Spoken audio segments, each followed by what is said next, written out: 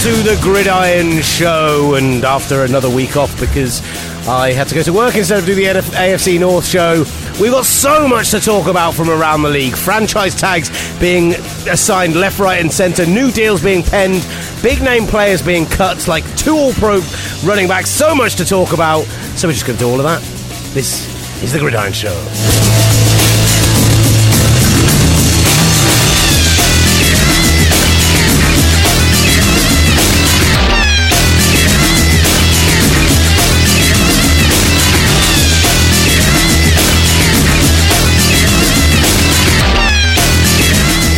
Hello and welcome to the Gridiron Show. Will, Gavin and Ollie Hunter in Dash Studio. Ollie, nice to see your little face. Yo, man. Yo. How you doing, buddy? I'm all right. I feel a bit bad. I feel very bad. Why do you feel bad? Because I've just been mean to someone in the office, and I didn't need to be, but I was kind of idle. I was a bit bored. I was waiting for the internet to work. I was waiting for you to print some stuff out. And rather than have a go at you, I had a go at her. You know, she's half Scottish. She pretends to be Scottish. Plastic Scot. She's a plastic Scot. Why would anyone pretend to be Scottish? This is one of the things I said to her. I was mean. You were mean. Plastic Manx or plastic Patriots. They're the worst. Yeah, they're the worst. You were mean to her. And what? When was I mean to her? Well, you know when you were mean to her. She's had a haircut, and you were mean about that. And then I decided not to mention it, but just go on. I just carried on how mean you were. I just carried it on. I wasn't mean at all. Just want to point this out. To her face. At any point was I not mean to her. You were mean to her face. Yeah. That's true. I really was, and I feel bad about it. Oh, I'm glad you feel bad about it, and hopefully this can act as a confessional for you. I might go and apologise to her. Don't do it right now, though, because we've been putting this off for about half an hour, and we really need to get on with the show. Yeah. It's Thursday morning. This is, of course, the Gridiron Show in association with our good friends at Touchdown Trips, and the details of the Deep South Tour continue. Teamed up with the guys there, visiting one of America's NFL and NCAA heartlands, the Deep South. Food, people, fans, one of the best parts of the US, and it's going to be a lot of fun. While the final details can't be confirmed until the NFL schedule is released in mid-April, the tour will be tailored to maximise both value and game action to ensure a thoroughly enjoyable time for everyone from the die-hard to the more casual. We're already very happily working with the Louisiana Office of Tourism in putting together the trip, and we confirm that the Pelican State and the fabulous city of New Orleans will definitely be featuring in the tour. The price includes flights, round trip to the US and UK regional flights if needed, hotels, at least 2 NFL games, but it all depends on, because we'll do 2 Sundays, but then if we can get to the Monday night game, Thursday night game, we'll do those as well. 2 college games, some Friday night lights as well. We're going to try and get to a basketball game or a hockey game while we're there as well. Plenty of social action, getting on some bars, some local trips and tours, bit of shopping to a mall, and then their little thing on their website says, and if all that isn't enough, you get the company of the Gridiron Show's Will Gavin and Ollie Hunter, plus Gridiron editor Matt Sherry, who joins us on the line now. Hello, Matthew. Done well. Yeah, so it's like I do this for a job. Oh, look, why do you do that every time? It's just boring. Radio presenter. The tour will take place in November, following the conclusion of the International Series games, and we're targeting a cost of just £2,000 per person. Obviously, if we do more games, more trips, the price will be slightly more reflecting on that, but we're going to do a lot of options on those trips, so we're aiming to keep it to around that price, very affordable. Get saving now, and the big thing is, if you go to touchdowntrips.com now, you can put in your £100 fully refundable deposit, so guarantee your place on the trip, guarantee your space, because there are limited numbers of spaces, guarantee your place by putting down your £100 fully refundable deposit, and if come April, when the schedule's announced, and we announce the full tour and figure it all out, turns out you can't go, you're not down with the itinerary, final pricing, whatever it might be, you can get a full refund on that. Touchdown Trips, just so you know, is a member of ABTA, and all our trips are ATOL protected. I felt like we should put that legal stuff in there as well. Yeah, I've always wondered about ATOL. Yeah. What does that stand for, Ollie? No idea. Isn't he Sven-Göran Eriksson's agent? ATOL Still. It's a little niche football reference for you. Please stop staring at me. Sherry, stop breathing. Matt Sherry, how are you, buddy? Trying to stop breathing. Well, I don't actually stop breathing, but just, hold the phone away from your mouth. It sounded Darth so Vader bleak, on the line. didn't it? I'm doing that. Good news. There's lots for us to get to today. We didn't do the AFC North show last week because on the Friday when we were due to record, I got called into work, and as we discussed on the last show, I've basically been behaving like an unemployed person but being paid. So when they asked me to actually come in and do some work, I felt I should come in and do it. So we will get round to the AFC North show, and we're going to do all of the other divisions that we haven't covered yet as well. But with the Combine looming this weekend, with a lot of free agency and franchise tagging decisions already been made, we're going to just basically go through all the big news stories from the last week, comment on what they mean for the teams, the league in general, and then at the start of next week, we'll do some Combine reactions, because whilst in terms of the draft class, I don't think you learn a huge amount from the Combine as a viewer.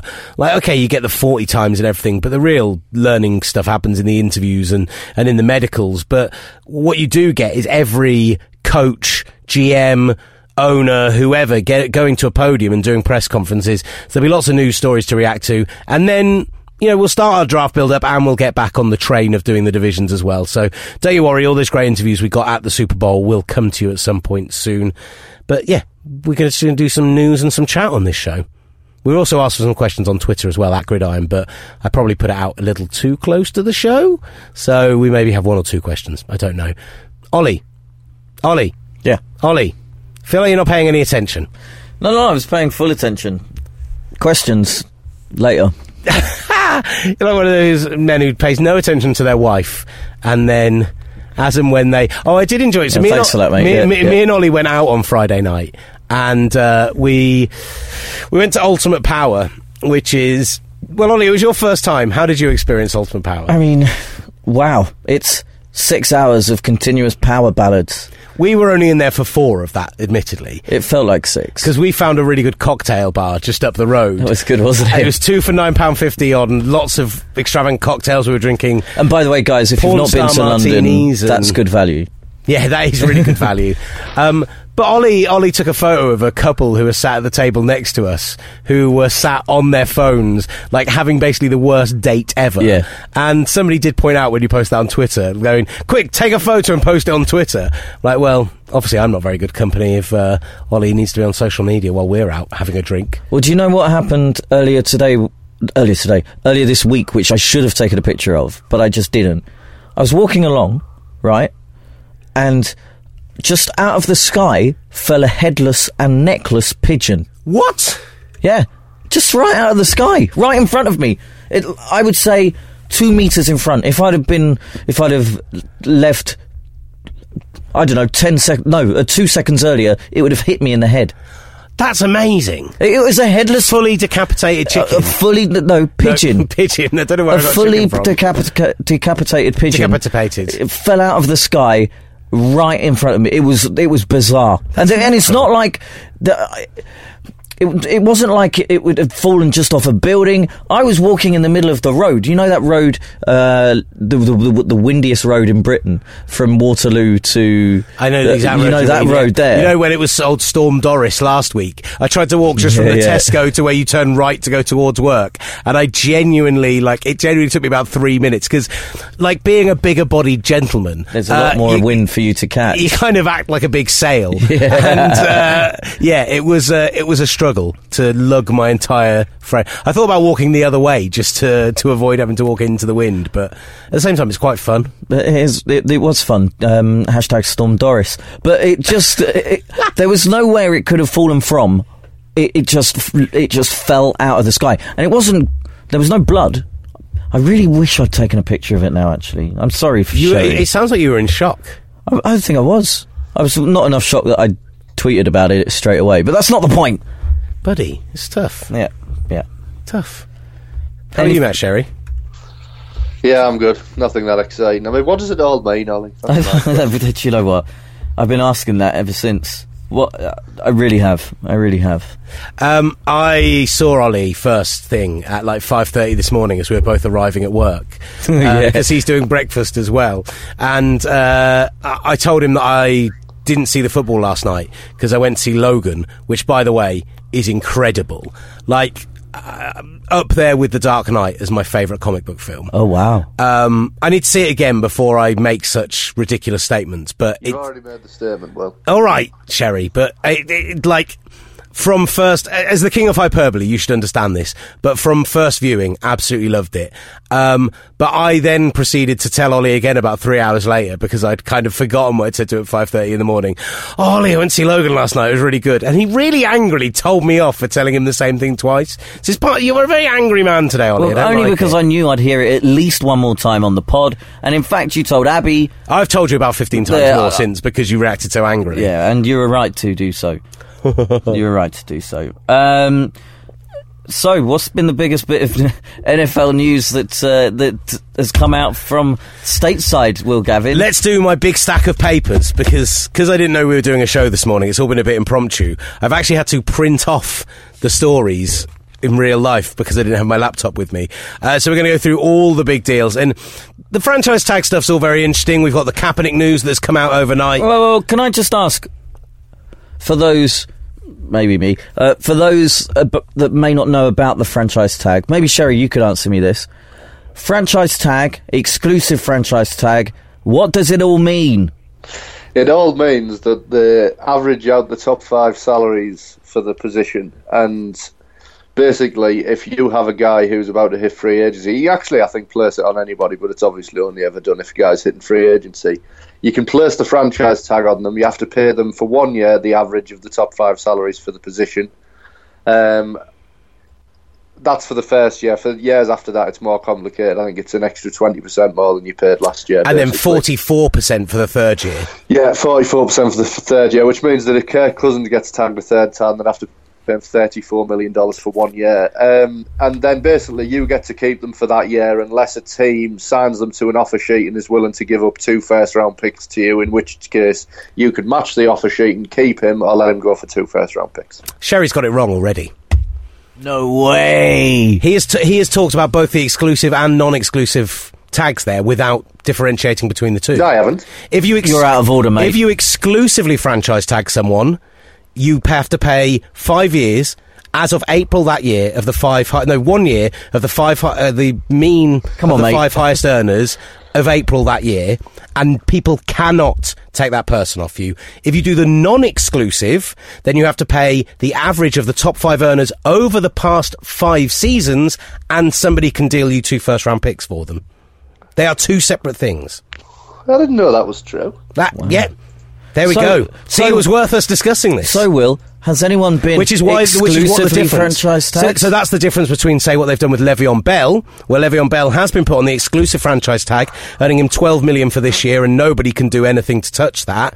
If they'd gone for the non-exclusive, it would have only been $8 million because of the amount that wage had gone up over the last few years. And actually, Le'Veon Bell, you'd argue, is the kind of player who maybe, because it's running back, it's unlikely, but maybe there's somebody out there who would think 2 first-rounders.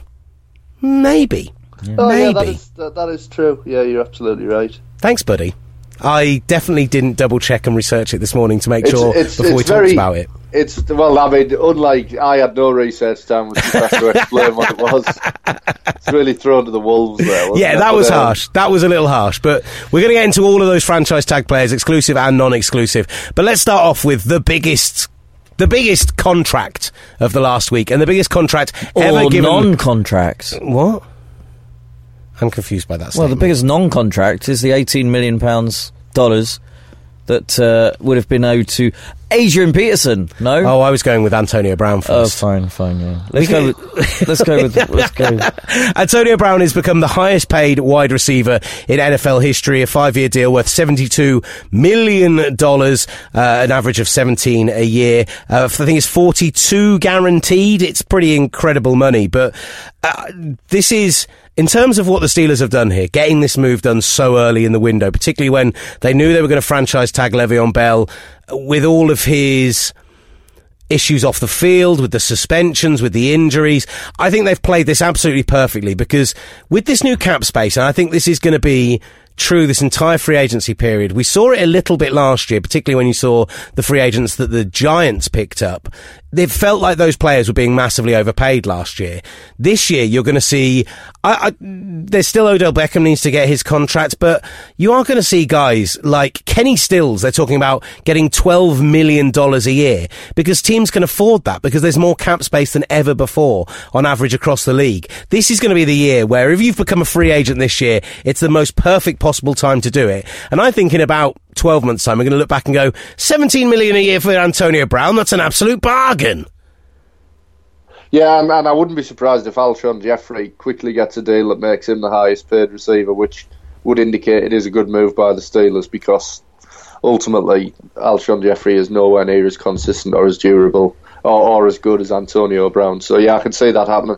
The only thing, they had to tag Le'Veon Bell, but he is now getting paid $4 million a year more than any other running back in the league, which is they need to do a long-term deal with him because he is getting so much more money. And I agree, he's a bit of a transcendent player, and the likes of Ezekiel Elliott and David Johnson will probably get up towards that when they come out as well, but he's still getting paid a lot more than the position. Yeah, absolutely. And we kind of talked about this a little bit last week, how tight ends and safeties feel underpaid. Running backs still feel a little overpaid outside of these more transcendent talents. But, I mean, when we talk about the amount of money that's available, because I think if they get a long-term deal done with Le'Veon Bell, and they may not do it this year, they may let him play under the tag this year and do it for next season, but because of those other issues off the field. But bringing up the other story Ollie talked about, Adrian Peterson to become a free agent after 10 years with the Minnesota Vikings. We're talking about a guy who was going to be $18 million against their cap, and at his age and for what he's achieved over recent seasons, when you consider the injuries and everything else, it's an absolute insane amount of money. But yet, can you imagine a team paying Adrian Peterson, despite all those issues, $10 million a year? I think there'll be somebody out there who, with the cap space they've got, is willing to pay that sort of money even at his age. If they do, they're idiots. I mean, there's just no evidence that he can stay healthy, is there? In the last 3 years, there's no evidence that he's still a guy who rushed for 2,000 yards. I mean, there is no evidence. It was 1.8 yards per carry last year. Ridiculous. The rule of free agency should be pay for the future, not for the past, and that's where so many teams get it wrong. You look at the Dolphins last year, signing Mario Williams, and you're paying guys for what they've done in the past. With running backs in particular as well, it's very rare that you see a running back have a renaissance when they've started to slide off the cliff. And you just think with Adrian Peterson, he would, if the Cowboys didn't have Ezekiel Elliott, he'd be perfect for them because the offensive line's still good, and I think you'd get a great season out of him. But I think he needs to go to the exact right team to do anything, and even then, maybe he isn't the guy he once was. My money is on him being back at the Vikings in 2 months' time. I think he ends up back there on a much more team-friendly deal. They sign him to a 1 or 2 year contract, which costs them $8 million a year, which is still paying well over the odds for him. But if there's a team where, considering they're still in that new stadium, considering Teddy Bridgewater hasn't come out of his rookie deal yet, considering there's lots of reasons why they've got a lot of rookies who are still on the lower end of still on their rookie deal, so there's cap space for them to play with. And he is a selling point for that franchise. He's their biggest selling jersey over the past 10 years by a country mile. And, you know, they've moved into their new stadium. He barely got to see the field there. So you wouldn't be that shocked if that's where he ends back up. I don't buy... The Tampa Bay's been touted a lot. I know that there's a lot of talk about them cutting Doug Martin with his suspension issues and the fact that they can do so with very little hit to themselves this year. The Giants are another big one. The Chiefs, I understand the Chiefs because we're going to get on to talking about the Chiefs in a bit, but Jamal Charles is leaving the Chiefs. But then they've got a couple of running backs there who have done a decent job over the last couple of years. I just don't... It's a position where Adrian Peterson isn't a David Johnson, he isn't a Le'Veon Bell, he isn't a 3-down back who gives you, like... He's a guy who's never been that great in pass protection. He's never been that great at catching the ball out of the field. He's just been an unbelievable runner. But realistically, at this stage in his career, he's a 2-down back. And it seems crazy to assign 5% of your cap to a guy who's only going to play for 2 of your offensive downs and might not be that good because of the injuries. And in reality, he's a 1-down back if he rushes for 1.9 yards a carry because you're not running the ball on 2nd and 9 or 2nd and 8. So, I mean... It just doesn't make any sense for anybody to give him a big deal. I mean, to me, Adrian Peterson is the kind of guy at this stage of his career who should be looking to sign for Green Bay, the Patriots, somebody like that, on a 1 year, £2 million deal, see if you can wrap up your career with a Super Bowl ring. He's not a guy who... I mean, why would Tampa Bay get him when they could go and get Dalvin Cook in the draft, who is the ultimate consummate three-down back? He's young, you get him on a cheap deal, you get him back with Jameis Winston. I guess the only worry is the fact that there are rumours around him and his hometown of Miami, which wouldn't be far away, and the people he hangs around with. But he's just one example of a guy in a loaded draft class, and I just don't think Peterson makes sense for anybody. I don't think he makes sense for the Vikings at the numbers that they're talking, because they need to just sort out their offensive line to have any chance next year. I don't think there's no point in them running behind a bad offensive line again. So, I mean, I could see the Giants maybe signing him, but I would hope his market's small, but there's so much money around that it probably won't be. Let's talk Kirk Cousins, because let's get into these other franchise tags, because we mentioned Le'Veon Bell and what that means for him and for the Steelers, but we kind of wanted to get around the running backs a bit more as well. But Kirk Cousins gets the exclusive franchise tag. I think we all expected it. A 1 year salary of $24 million. I mean, it's high, but for a franchise quarterback in this new cap situation, is it that high? Obviously, $34 million would be a ludicrous sum of money. But essentially, this is, as with many franchise tags, an attempt to extend it so they can extend it and try and get the long-term deal done. It's going to be interesting as well, because two of his former coordinators and head coaches are now at other teams who arguably are both quarterback needy, depending on how you feel about Jared Goff in LA. And there's a big part of me that thinks Kirk Cousins will be the starter in San Francisco in 2018. Okay, but... Stunned silence from Matt Sherry. Yeah, well, I agree. But I'll let Ollie jump in on it. So, under the exclusive, he has to play, or can only play, with Washington this season, yeah? You can hold out and to get a long-term deal done. You can choose not to sign the tag, but you can't play for anyone else and you won't earn any money. I think I can see where you're coming from with Shanahan there, because it gives him an extra year in Washington, earning really, really good money. He gets a year for Shanahan to bed in San Francisco, and then he comes into pretty much a ready-made offense for him and a better team. So all round, I think it works for everybody, Washington included. And I think if the 49ers know that that's something that's very much on the table, we'll get into talking about the quarterbacks and everything in this draft class post-combine and when we speak with Simon Clancy and everyone else, but there is no ready-made guy. That's what everyone is saying. And there's guys who, like Mitch Trubisky, looks like he would fit Kyle Shanahan's system, but with only 13 games in college level, how much do you trust that? Deshaun Watson has just no deep ball threat whatsoever from what we've seen so far. So there's so many issues with all of the different guys who are in there and available that if they know this is going to happen, the 49ers are only behind the Browns in terms of the number of picks they've got. And like the Browns, they haven't got so many at the top end of the draft because they haven't done the same wheeling and dealing. But it just means you know that with that second pick, you can go out and get a game-changing defensive player. You can go and get, there's corners, there's safeties, there's linemen, there's all over the place. And you don't need to then spend on your quarterback. And you can do the thing that everyone says you should do, which is find a base and then put your quarterback into it because it gives you the longer-term option. I mean, it would be the ideal situation for me as a 49ers fan if that was what's to happen. But from a Washington perspective, we know they're losing Deshaun Jackson, Pierre Garçon. We know that they're losing elements of the defensive side of the ball as well. So $24 million on a quarterback who might not be here beyond this season.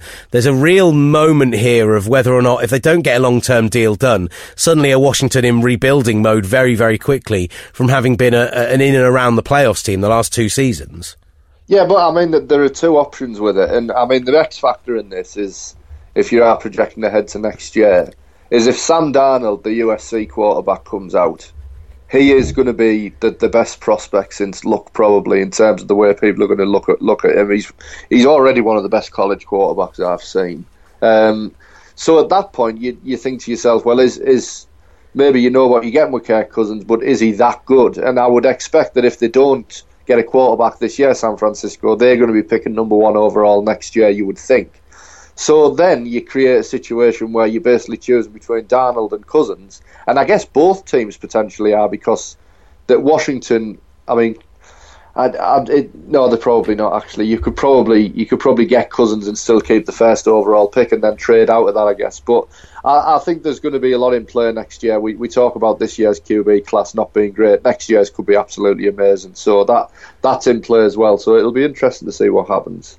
Let's keep with the quarterback position for a moment, because we've had the announcement that Colin Kaepernick overnight is looking like he's going to opt out of his deal. I don't think that's any surprise to anyone. When they redid the deal back earlier in the season, when he became a starter again, and he traded that injury guarantees money in order to get more starting guarantees and everything else, it was all set up to look like he was going to walk away.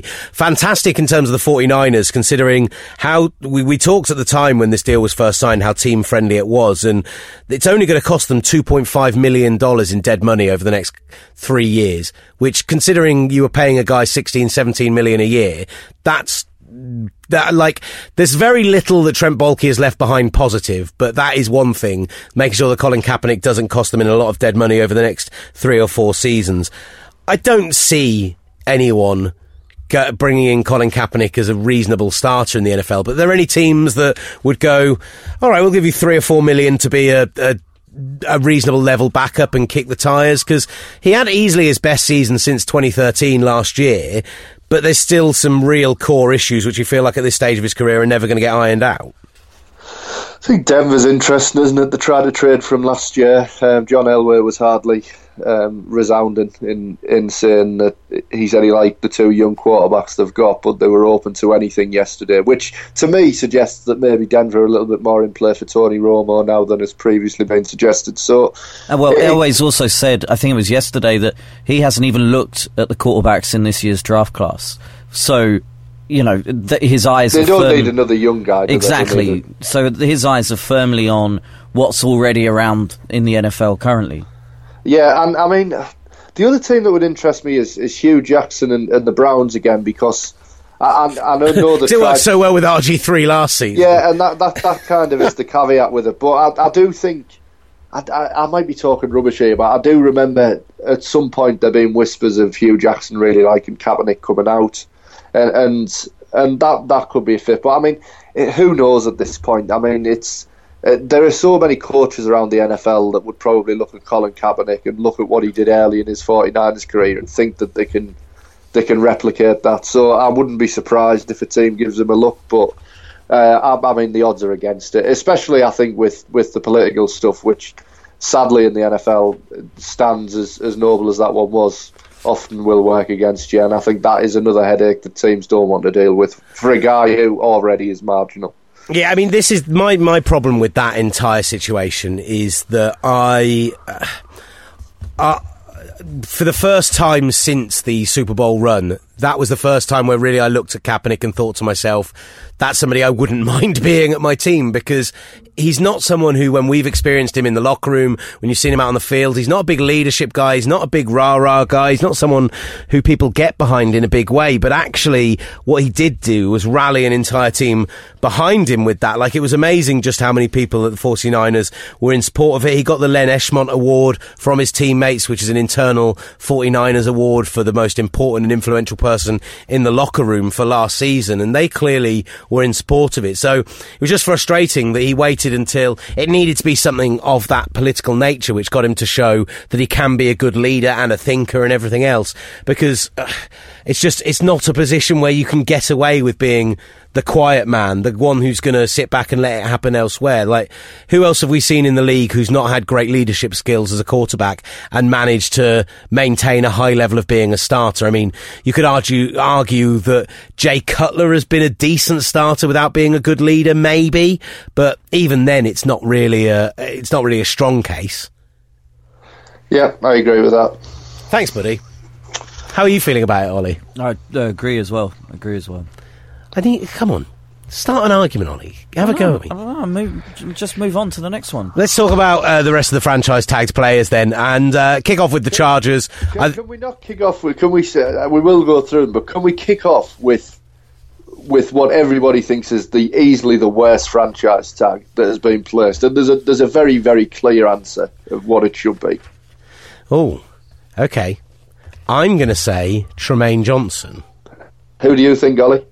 I don't have the franchise tags in front of me right now, so I couldn't tell you. Should kind of know them, Ollie. Yeah, of course it's Tremaine Johnson. That is the most ridiculous contract I've ever seen. I assumed it was, but I was just like, this is going to be one of those occasions where you say it and then you go, yeah, Tremaine Johnson, so he signed with a non-exclusive tag because somebody's going to give 2 first-round picks for him. That's the thing with the non-exclusive tag. It comes to you a little bit cheaper, and if you've got a guy that you know no one's going to bother trading 2 first-round picks for, then absolutely do it. Well, if you've got anybody who isn't a quarterback, I mean, nobody's trading that for anybody outside of a quarterback, are they? Fair.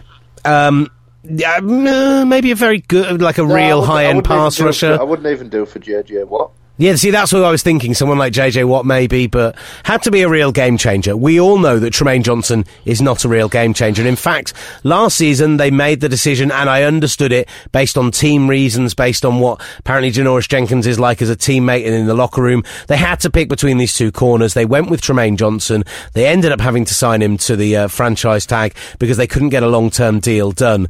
But $16.8 million next year, easily the highest paid cornerback right now. And okay, we've got this kind of perfect storm where actually cornerback, there's a couple of really decent names coming out this year. AJ Bouye probably heading that list, and you've got the most cap space ever. So you wouldn't be that surprised to see someone like AJ Bouye have money absolutely thrown at him. In fact, I don't really know why the Texans, with the amount of cap space they've got, didn't franchise him themselves. But Johnson never made a Pro Bowl, never made an All-Pro team, pretty solid cover corner, but it doesn't ascend your defence to any particularly higher level. And this is a draft where, funnily enough, defensive backs are one of the very, very strong positions. Yeah, it's an incredibly good cornerback draft as well. And I think it's just not even close to being worth that. And I really liked him last year because I think everybody looks at him as a guy who has the size and everything that you look for in a cornerback. But he's just never become the guy that we all think he could become, and to now pay him when he's still not become that, having been paid last year, is just ridiculous. Nobody was giving him anywhere near that much money on the open market, and if I'm him, I wouldn't even think about signing a long-term deal. Why would you? You'd take your near $17 million this year and then just accept that you could hit free agency again next year and get a contract more in the realms of realism. And I mean, it's just ludicrous, terrible stuff for Les Snead after having kept that job. Like, you can't blame Jeff Fisher for that. That is just a ridiculous move. The most overpaid player in the league now by a distance. And bringing in Wade Phillips, who is a guy who loves doing interesting stuff with his fronts, loves defensive backs that can blitz. Not something Tremaine Johnson's particularly well known for either. It's just weird. I mean, honestly, I just couldn't believe it. I mean, he would have been a guy who would have been interesting for teams to target in free agency, but he's not a guy you give 60. It's just crazy. I've never seen... honestly, these people who make these decisions and get paid the money they do for it, it's just depressing. He's not even the best cornerback in San Diego. It's mad. In LA? In LA, sorry, yeah. This is a great stat for you, and you might have the news story in front of you, so you might be able to answer it, but since the franchise tag came in 1993, only 2 cornerbacks have had back-to-back franchise tags. Tremaine Johnson and... was it Revis? Charles Woodson. Well, yeah, that's the kind of that, like, you know, from the Raiders in 2004 and 2005. That is an ascendant, franchise-changing talent, Charles Woodson. Future Hall of Famer. It's ridiculous. I mean, that I can say now with certainty, as much as I think Tremaine Johnson has potential that he's never fulfilled, he will not be a Hall of Famer. Let's talk about a player you do really like, Melvin Ingram. Yeah, brilliant. And I mean, honestly, I think that I'm delighted the Chargers did it because there was a lot of talk that they wouldn't. And I honestly think that the Chargers could be a sneaky Super Bowl contender next year if they avoid the bad luck with injuries and they solidify their O-line with Ingram and Bosa and Rivers as a guy who can still be a top 8 to 9 quarterback if he has a good day. He had a bad year last year, but you think that if they can solidify the line, they could be really good next year. I'm glad they did that. I think that I'm sort of glad they did. I think you'd have got a big deal on the open market, and it would have been interesting to see that unfold. But it makes so much sense for them to keep those 2 guys in place. It's going to be interesting to see what they do with the scheme with Melvin Ingram there, because Gus Bradley, very much a 4-3 guy, been playing 3-4 in the past. So do you turn Melvin Ingram into a hand in the dirt 4-3 defensive end with Joey Bosa on the other end, rather than a 4-8 rather than a guy plays on the outside of a 3-4. How do you kind of line that all up is going to be interesting to see, and that's why it almost makes sense if you're going to stick with Bradley longer term and you're going to change the scheme and you're going to try that out. Franchise tagging him because you want to get a long-term deal done because he's a brilliant player is one thing, but also when you've got a big scheme change like that, it's shown in the past, particularly with pass rushers, it's something that some can't handle the change. So it might end up that Melvin Ingram really doesn't fit your scheme this year and he can go and get himself a huge contract next year and you can continue to restock. But I'm with you, the Chargers, it's why I think they'll be successful in LA, because they've got the smaller stadium, and I think they're going to have success this year as long as they don't have any particularly big injury problems. Yeah, and then you've got to think they avoid that. Injuries again this year. You can't have 3 years in a row. That's just rotten luck. You'd hope so. Yeah, draft well. Maybe a couple of other pickups in free agency and see where they are. Who are they going to draft, Ollie? I know that you're good at that. I haven't been keyed in on the old draft as of yet. I will be doing that, of course, when Clancy comes on for our draft specials. But I should think actually someone at wide receiver, because given how what's his face went down last year. Come on, Will. Keenan Allen, yeah. Thank you. Given how Keenan Allen went down, it pretty much ruined their season. I think someone, wide receiver, could be where they go first. But, who knows? It's not a strong receiver draft. That's it. That's the I problem. have a very clear guy who they should draft in mind. Go on, then. He's a guy from Alabama, middle linebacker called Reuben Foster. I think he'll be available at the time. And he would just be. You think of what Bobby Wagner and players like that do in that scheme. I just think he'd be perfect as a central piece to build that defense around. Yeah, load that defense up. We've seen it with Bosa there, and then tying down Ingram. That could be, especially in that AFC where there are going to be some seriously good defenses. I could see that happening too. Arizona. The situation in Arizona with, first of all, placing the franchise tag on Chandler Jones, it was clear that they wanted to get a long-term deal done. Bruce Arians said as much to us, and this was a guy they weren't going to let go no matter what. Excuse me. So it was quite an obvious one that this was one of the ones that was coming. $15 million he gets for the coming season. Again, I think that's the sort of money where when you see what other players are going to get in this window, when with this new franchise cap, with the new cap space, actually isn't going to seem like a completely unreasonable sum of money. 11 sacks, 4 forced fumbles, 2 recovered, and 15 tackles for loss last season. 25.5 sacks over the past 2 years, third most in the NFL over that span. And it felt like he was growing into their scheme as the season went on as well. I know that, Sherry, you're not as high on him as many other people are, and the fact is that you've got 4 guys on the defensive side of the ball there who, if they could re-sign them all, they would. You've got Calais Campbell, just 29 years old, still got a few good years in him. Tony Jefferson, I think, is the really key one to get a long-term deal locked down with if you can. Otherwise, I think he's going for big money elsewhere. Kevin Minter, less so. But you think 2 of those are probably going to go, maybe 3. Would there have been any consideration to giving Jefferson the tag over Jones? Without question.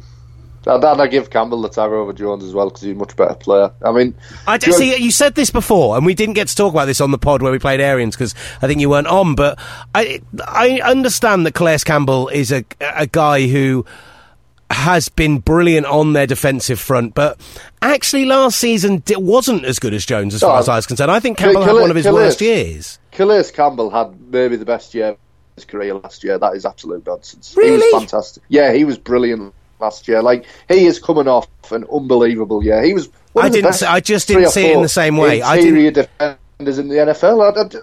Jones last year had good numbers again because he played a load of. Just look at the schedule. I mean, Seahawks twice, but he went against some terrible left tackles. And I said this when he was at the Patriots. And my frustration with Jones is built from watching him for 4 years at the Patriots, where in big games and against good left tackles, he completely went missing. He did exactly the same thing last year.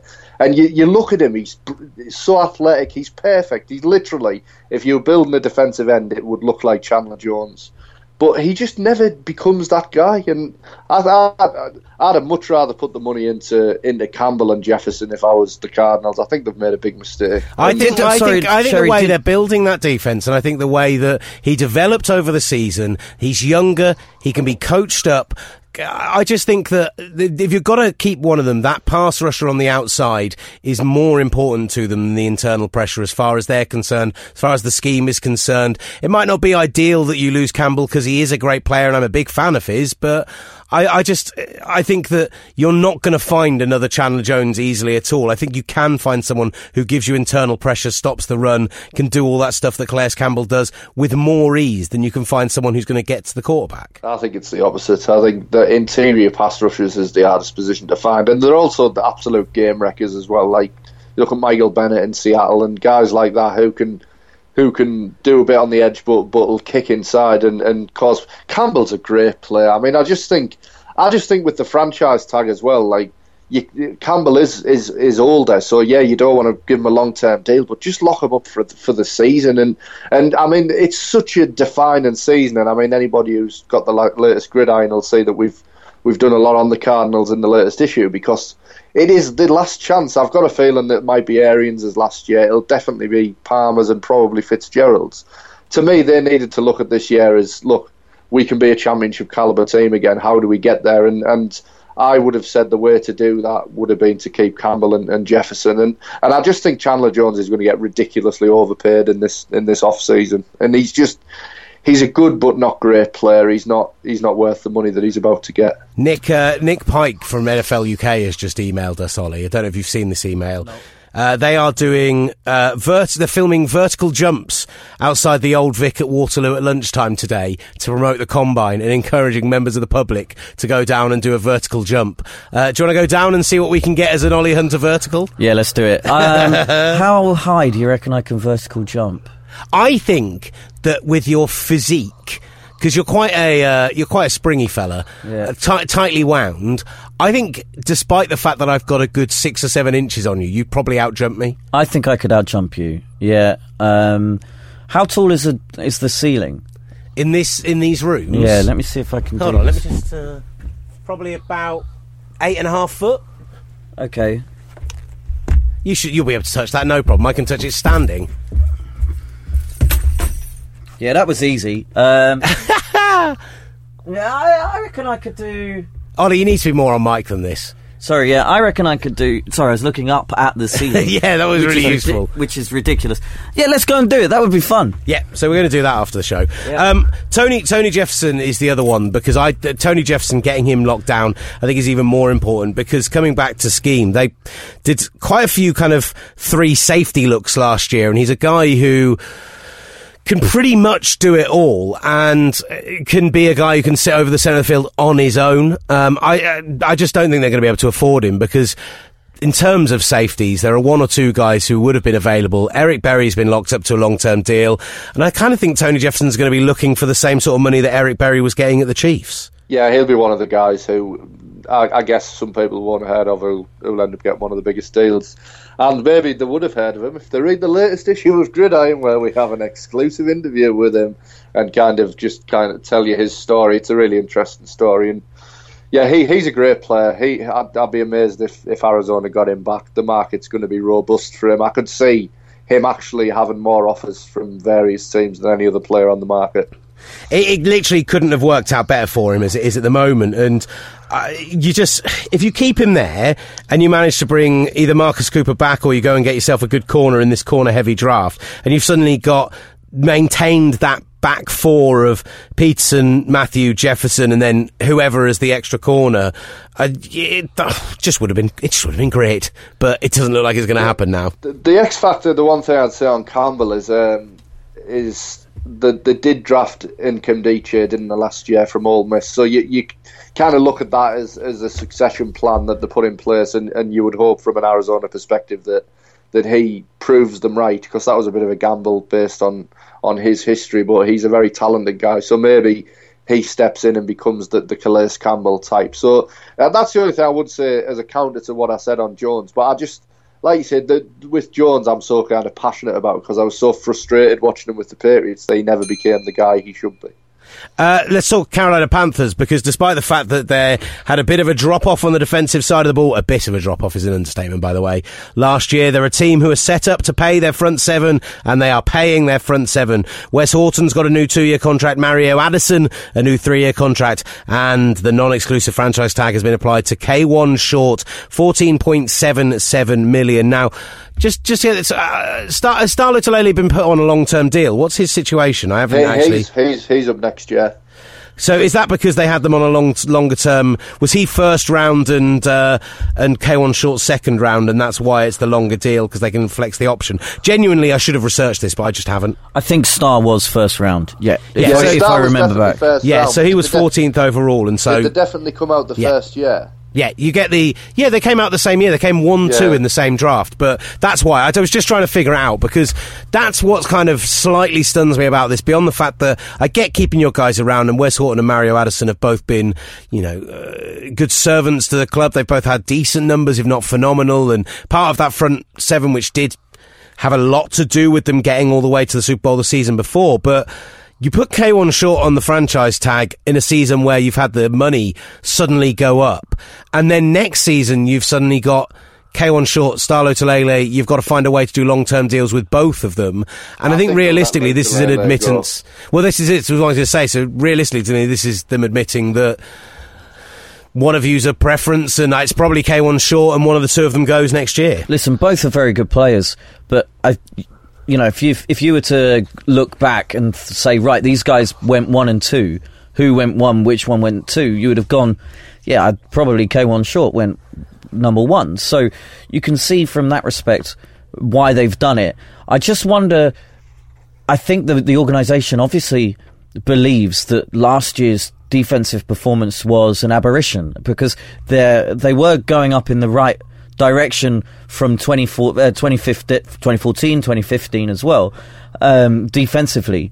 So I think they're just trying to hang on to that and retain the majority of the same players to hopefully come back with a much stronger and a defence that we remember from 2 years ago. I would think the way that they looked at it heading into last year was that they knew that the defence would drop off a little bit, because they had a really young secondary, and actually those guys played a lot better as the season went along, and you would say that the James Bradburys of the world very much enter next season as ascending players who they'll expect a lot more Definitely. from. I mean, on the defensive tackles, they did draft Vernon Butler in the first round last year as well. So it's clear that, again, we've talked succession plans with Arizona, but it's clear that is the succession plan, in that they've already got Lou Tulele's replacement. I think they'll sign a long-term deal with Short this year. But, I think that defence will improve, and I think if the secondary continues in the vein that it ended the season, they could easily become a kind of top-tier defence again. I think the main thing for them is that they looked at it last year and thought, well, our defence will drop off, but our offence will carry us, and obviously the offence completely went to junk. So I think the main thing for them is getting their offence firing, and the defence will be solid.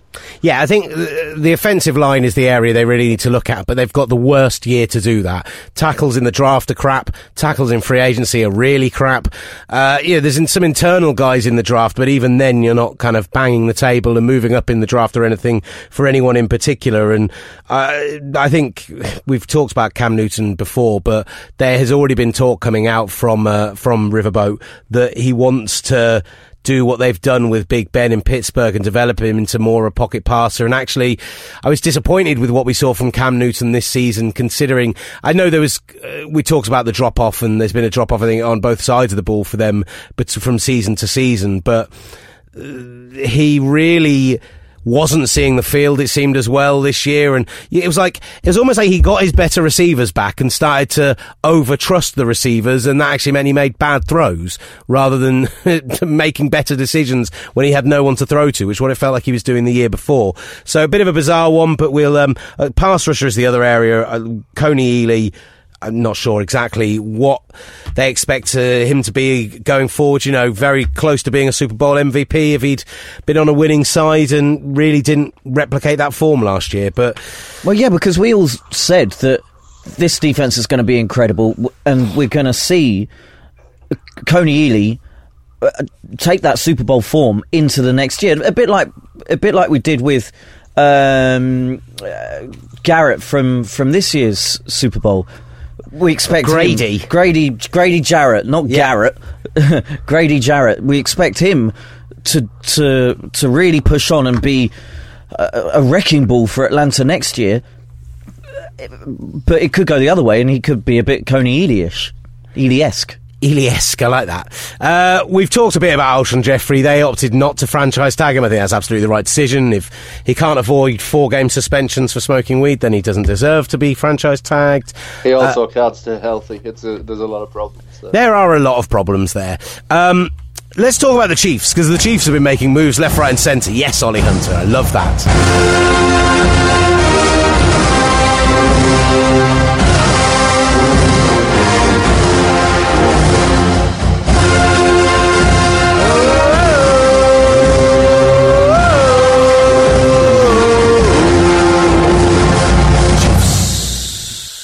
So the Chiefs parted ways with their 4-time Pro Bowl running back Jamal Charles, and they basically went bye to one of their greatest players in franchise history, injury-riddled and one of the best players to watch on the field. But they knew that there were areas they had to focus on. They knew that they needed to bring Eric Berry back long-term, and boy did they bring him back long-term. $78 million 6-year deal for the All-Pro. And they also brought back Lauren Duvernay-Tardif. I managed to nail that, thank you. On a $41 million 5-year extension. So they went offensive line in the heart of our defence. Those are the things we need to keep, and sentimentality goes out the window. And the other one is going to be whether or not Dontari Poe sticks around. They've declined the option to franchise tag him, which a lot of people had discussed as being a possibility. He'll go out and test the free agent market. And, well, you want to talk about overpaid players, Sherry. I know Poe is a good run stuffer. I know he's exciting because he throws touchdown passes and does all sorts of things like that, and he's a great focus point, but you feel like Dontari Poe's going to go out there and get top level defensive tackle money, and I don't put him in that top tier. No, he's definitely not in the top tier. I mean, he could be. He's another guy who's an athletic freak. I mean, funny that we talk about it this time of the year, because he blew up the combine, didn't he, when the Chiefs drafted him in the first round. But he's basically a guy who doesn't put huge effort in from down to down, and that was a problem in college. It's been a problem in the NFL, and yeah, he'll get overpaid, but they absolutely shouldn't have brought him back. I mean, maybe he won't get as overpaid as the Canadian guard who you mentioned, who they gave that ridiculous contract to, but it might well be in the same stratosphere. Duvernay-Tardif. I don't even want to try and pronounce his name. Tardif. You're saying that guards shouldn't be paid $8 million a year? They should be if they're really, really good, and I'm not sure he is. Do you think Eric Berry's been overpaid? Will said sentimentality has gone out the window with Jamal Charles. Were they being a bit sentimental in paying him so much? No, I don't think so. I think if you'd have asked me a year and a half ago, I'd have said yes, because he was very much a box safety at that point. But he's really shown now that he can do both jobs. He can be a guy on an island at the back end and be your main free safety. He can come down in the box in run support as well. I mean, that is hard to find. I can't really think of another guy in the league. I mean, he may not be as good a free safety as Earl Thomas, and he may not be as good a box safety as Cam Chancellor, but he's a pretty good version of both of those in the same player. So I think for that scheme and the way it looks to confuse teams and get takeaways, that guy and that versatility is really important. So I think for them in particular, it's a good deal to get him back on that contract. And you get the sentimental thing of bringing back a guy who has given so much to the team, is a great leader in the locker room, had to come from that big bounce-back illness to focus on the storyline side of it. It makes your team look good, and we continue to love the Chiefs on the Gridiron Show. Absolutely. Only other person... What about Jamal Charles?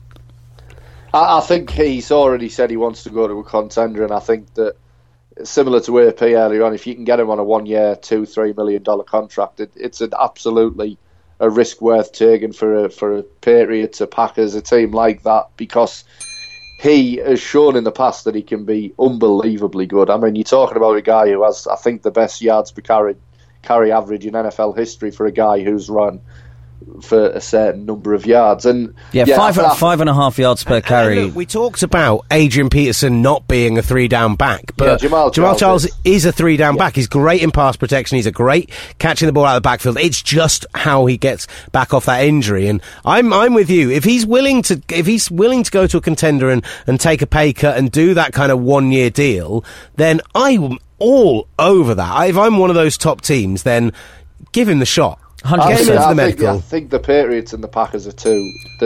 And the Packers is an interesting one because they obviously don't sign free agents as a rule. But I think he'd be great for either of those teams, and there's a real fit there. I mean, maybe Denver as well. If he went in division, he could be interesting there. I think there's a handful of teams where he could make a lot of sense, and I think they'll kick the tyres on him definitely. 100%, I'd love him in Green Bay. I've loved watching him run.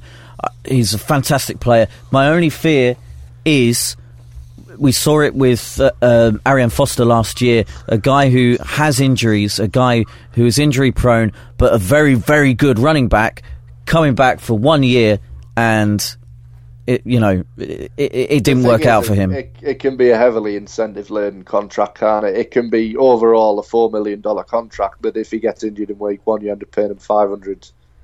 You know what I mean? He's already said he wants to go to a contender, so he's already put the leverage straight in the team's court, which is fine because... Come on, Ted Thompson! What you want Pull to your do. finger out, man!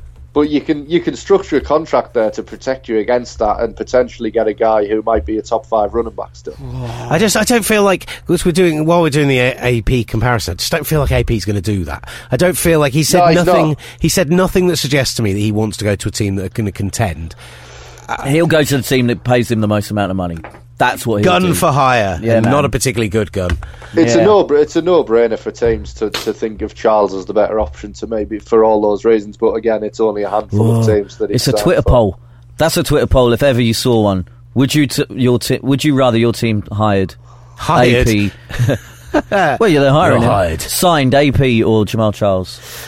Get it out there, Sherry. Or Isaiah Crowell. He'll cost you $2.8 million and a second round draft pick. There we go. Browns have placed. I like this move a lot because the Browns didn't have a huge number of bright spots, but Isaiah Crowell was good last year, and that's behind a terrible team. So I have no problem with this whatsoever. $2.8 million is a reasonable amount of money to pay a starting running back. He's only 24 years old, rushed for nearly 1,000 yards and scored 7 touchdowns in a terrible football team. And yeah, really, after 2 years of threatening to become the guy for Cleveland, he kind of became it last year. So I'm all in for that.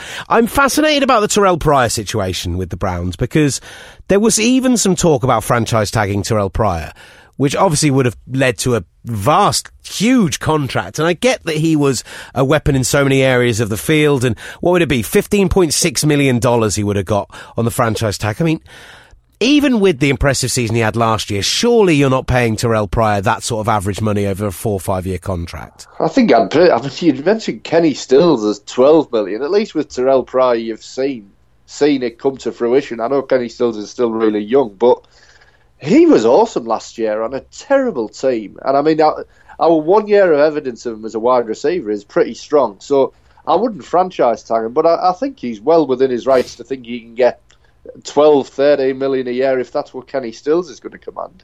And hey, if you're the Browns and Terrell Pryor goes, guess what?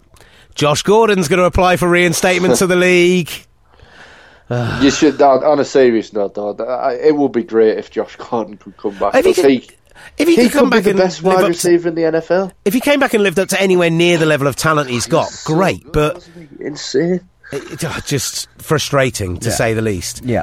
Imagine if the Browns suddenly they went out and got themselves a good quarterback. They had Josh Gordon at his best, Terrell Pryor on the other side, invested some on the offensive line outside a left tackle, and suddenly had a really Corey Coleman. Suddenly had a really decent offense out of nowhere. Could happen. To be fair, you say out of nowhere, but if they get a quarterback, they're pretty close to that already. And I don't think the offensive line's terrible once they get a couple of guys back. They've obviously got a probably still one of the best 2-3 left tackles in the league. So the Browns could have a really good offense fairly quickly if they can get a quarterback, which is obviously fairly important. Well, we all know they're going to go out and get Jimmy Garoppolo, right?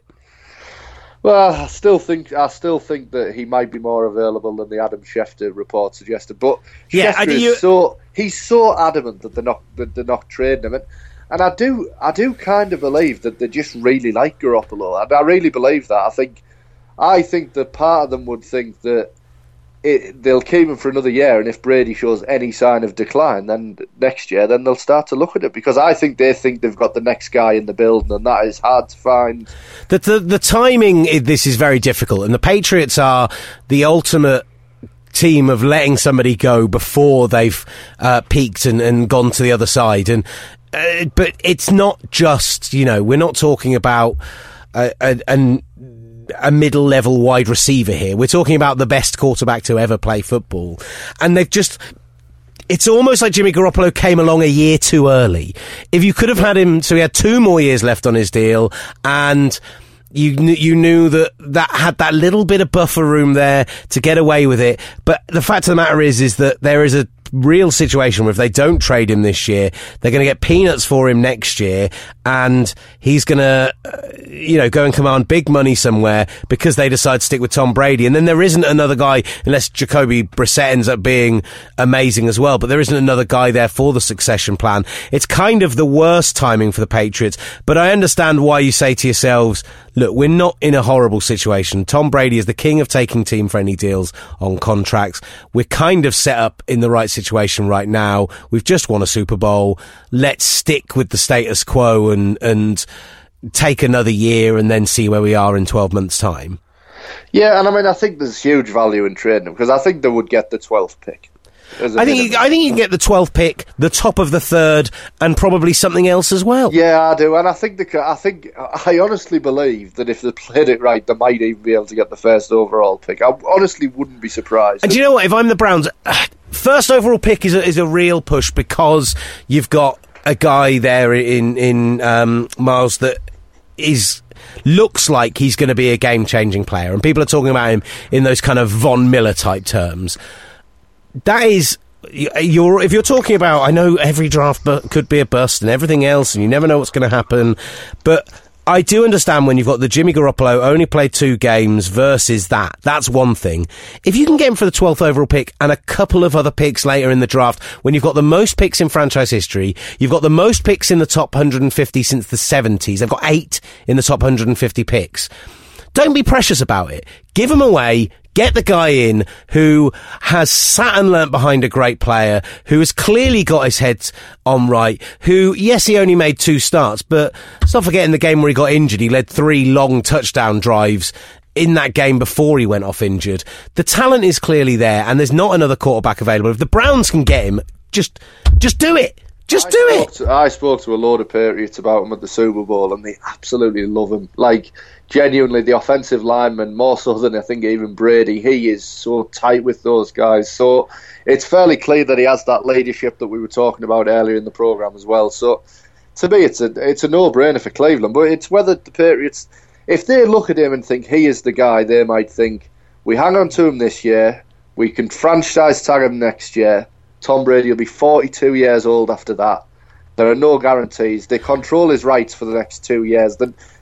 They'd have to keep cap money over, which is why I'm interested to see what the Patriots do to franchise him next year at that is the problem. You're franchising him at 20+ million, because it'll be more than that by then.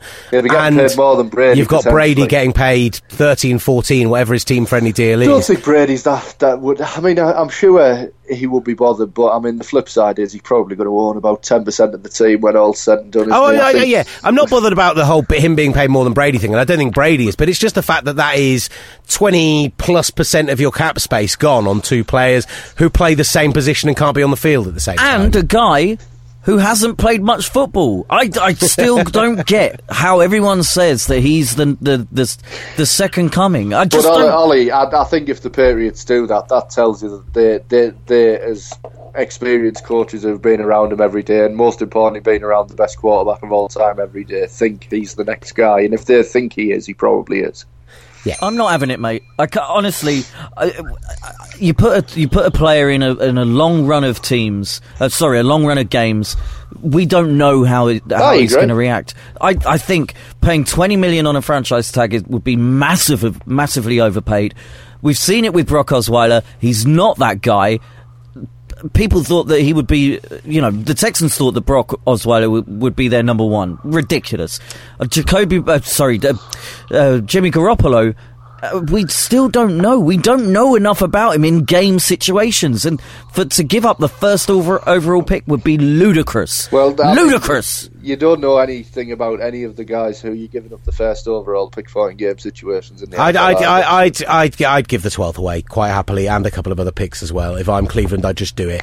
Right, there were two other bits of news this week that we're just going to fly over. Steelers sign James Harrison to a 2-year deal that would keep him past his 40th birthday. From what we understand, it's big money first year, so it's more of a 1-year deal than it is really a 2-year deal, but one of those ones with an option. And he was great last year. He was great last year. He is old. At that price. Yeah. Insane. And the Jets rebuild continues. They have to release their longest tenured player, and Nick Mangold. What a lovely man he was when he came over a couple of summers ago.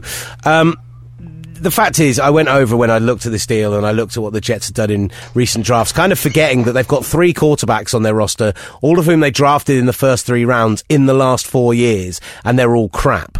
So we're talking about a team that are in absolute disarray and really need to start from the ground up. And they're the other team who are massively in play for first overall pick next year. So what, the Jets and the 49ers? Yeah, I think Cleveland will have a bit of a bounce back, but I think they will be my 2 if I had to guess. And there will be another team that will drop off. Let's end this podcast as well. Yeah, let's end this podcast with, if there's a surprise team to get the number 1 overall pick next year, Matt Sherry, who do you think it is? I knew you'd come to me first. It's because you hate it when I do. All right, Ollie Hunter, you go first. Brilliant. Yeah. This is some great radio. Well, I'm going to say the Minnesota Vikings just because of how things started to fall apart in that building a bit at the end of the year. I really like Mike Zimmer, and I hope that doesn't happen, but there were some troubling signs at the end of last season. Joe, that's a good shout. That's a good shout. I'm going to go... Do you know what? I'm not seeing the talent in the Eagles. I think the Eagles could really drop off. The Eagles have lost a lot of... we're potentially going to lose a lot in free agency, particularly on the defensive side of the ball. Lose a lot in free agency. It's not a terrible shout. That was the team I was looking at when I was just flicking through last year's records. Carson Wentz the Rams dropped is off a lot. The other one, but they're not really a surprise if they are in there. I thought about the Rams, but they're not a surprise. I don't really like Doug Pederson either, from what I've seen so far, but I do think the Eagles... He's also got a stupid name. So did Doug Pederson and Chandler Jones, I don't know, just spit in your water or something? Right, it was a good fun hour. Did we get any questions on Twitter or anything? We did. I'm going to have to shoot because I've got a meeting in 4 minutes. Fine. When you say a meeting, is it like a thing on Skype or something? Because clearly you're in Hartlepool in your pants. A meeting's a meeting, isn't it? Whether it's face-to-face or via telecommunications. Yeah. No, I'd just call it a conference call, but there we go. All right, mate. See you later. All fun. Bye. Bye. Mark Budden. Bit of fun. Man's Isle to the Cowboys. He put this bit of fun. I saw this. It's ludicrous. What, like... Man's Isle's done. He'll never play football again. Mark, you lost us in Man's Isle. Adam, which free agent out there is most likely to be on the scrap heap come week 4 of the season? Well, the problem is there's a lot of people who are free agents who you could kind of pick anyone on the list and go, like, anyone outside of the current... So, like, NFL.com and Greg and those guys do, like, a top 101. You could say anyone outside of the top 25, 30 could theoretically be outside of there. You know, you're not talking about TJ Lang, Nick Perry, people like that. There's so many crap free agents that it could be almost anyone. So, let me have a look at the list and see if there's a shock one that I can think of. But there's not a one that stands out particularly. Yeah, me either. I think someone will pay Jay Cutler, I think, or get him in as a backup for last year, or he retires. I think Jay Cutler will be starting in the league next season. Starting in the league next season? I think somebody's going to be silly about him. I'm just looking at the top... At the Dwight top kind of Freeney, 25, 30, maybe? there's no one who screams out to me. I think bring Dwight Freeney back. I think he Yeah. did a really good job last year. I think bring him back to Atlanta and let him keep being a situational pass rusher. Someone like Ricky Wagner, who's a solid right tackle and might come in and be a load of crap. I'm not having that. I think there's tackles are in so much demand. Kenny Britt. I'll tell you. Yeah, this is tough because you can see them getting picked up. Like, for instance, Robert Woods. Michael Floyd definitely could be on the There you scrap go. heap. He is, Because he's a shame of a human being. He is Gridiron's official. Will be on the scrap sheet by the scrap heap by Shame. I haven't got it up. Shame. Charles Johnson's another one, just because he's old. Yeah, Anyway, Bruce Arians loves Charles Johnson. he's a great player, but there we go. Yeah. Okay. And finally, there was one more. I moved off of it. Can you pronounce Yukon safety? Oh, yes, I can. I can pronounce this guy's name. The reason I say this is because I was listening to a draft podcast. I think I was listening to First Take the other day. Peter King didn't try on his pod this week. It's Obi, isn't it? Obi Melifonwu. It's not that hard. Melifonwu. Obi Melifonwu. Melifonwu. We are more used to Nigerian names given our closeness with Nigeria in the Commonwealth. So I can understand. Yeah, I remember thinking, oh, this is going to be a cracker, and then looking up and it was like, oh, Melifonwu. Bottled it, King. You bottled it, mate. Otherwise, go and register for the trip. It's only £100. It's a refundable deposit. It's going to be brilliant, and you get to hang out with me and Ollie. Maybe that's not the selling point. And you get to watch loads of NFL games, college games, high school games. We'll go to a basketball game. We'll go out drinking. We'll go out not drinking if you're not a drinker and go out and do fun things. We'll eat lots of food. Yeah. It'll be loads of fun. We'll eat gumbo. Gumbo's That's the worth point the price alone. Yeah. So otherwise, thank you very much for listening. Touchdowntrips.com, @Gridiron on Twitter. Love you always. Ollie, any final thoughts? Let's go and do the vertical jump. This has been The Gridiron Show.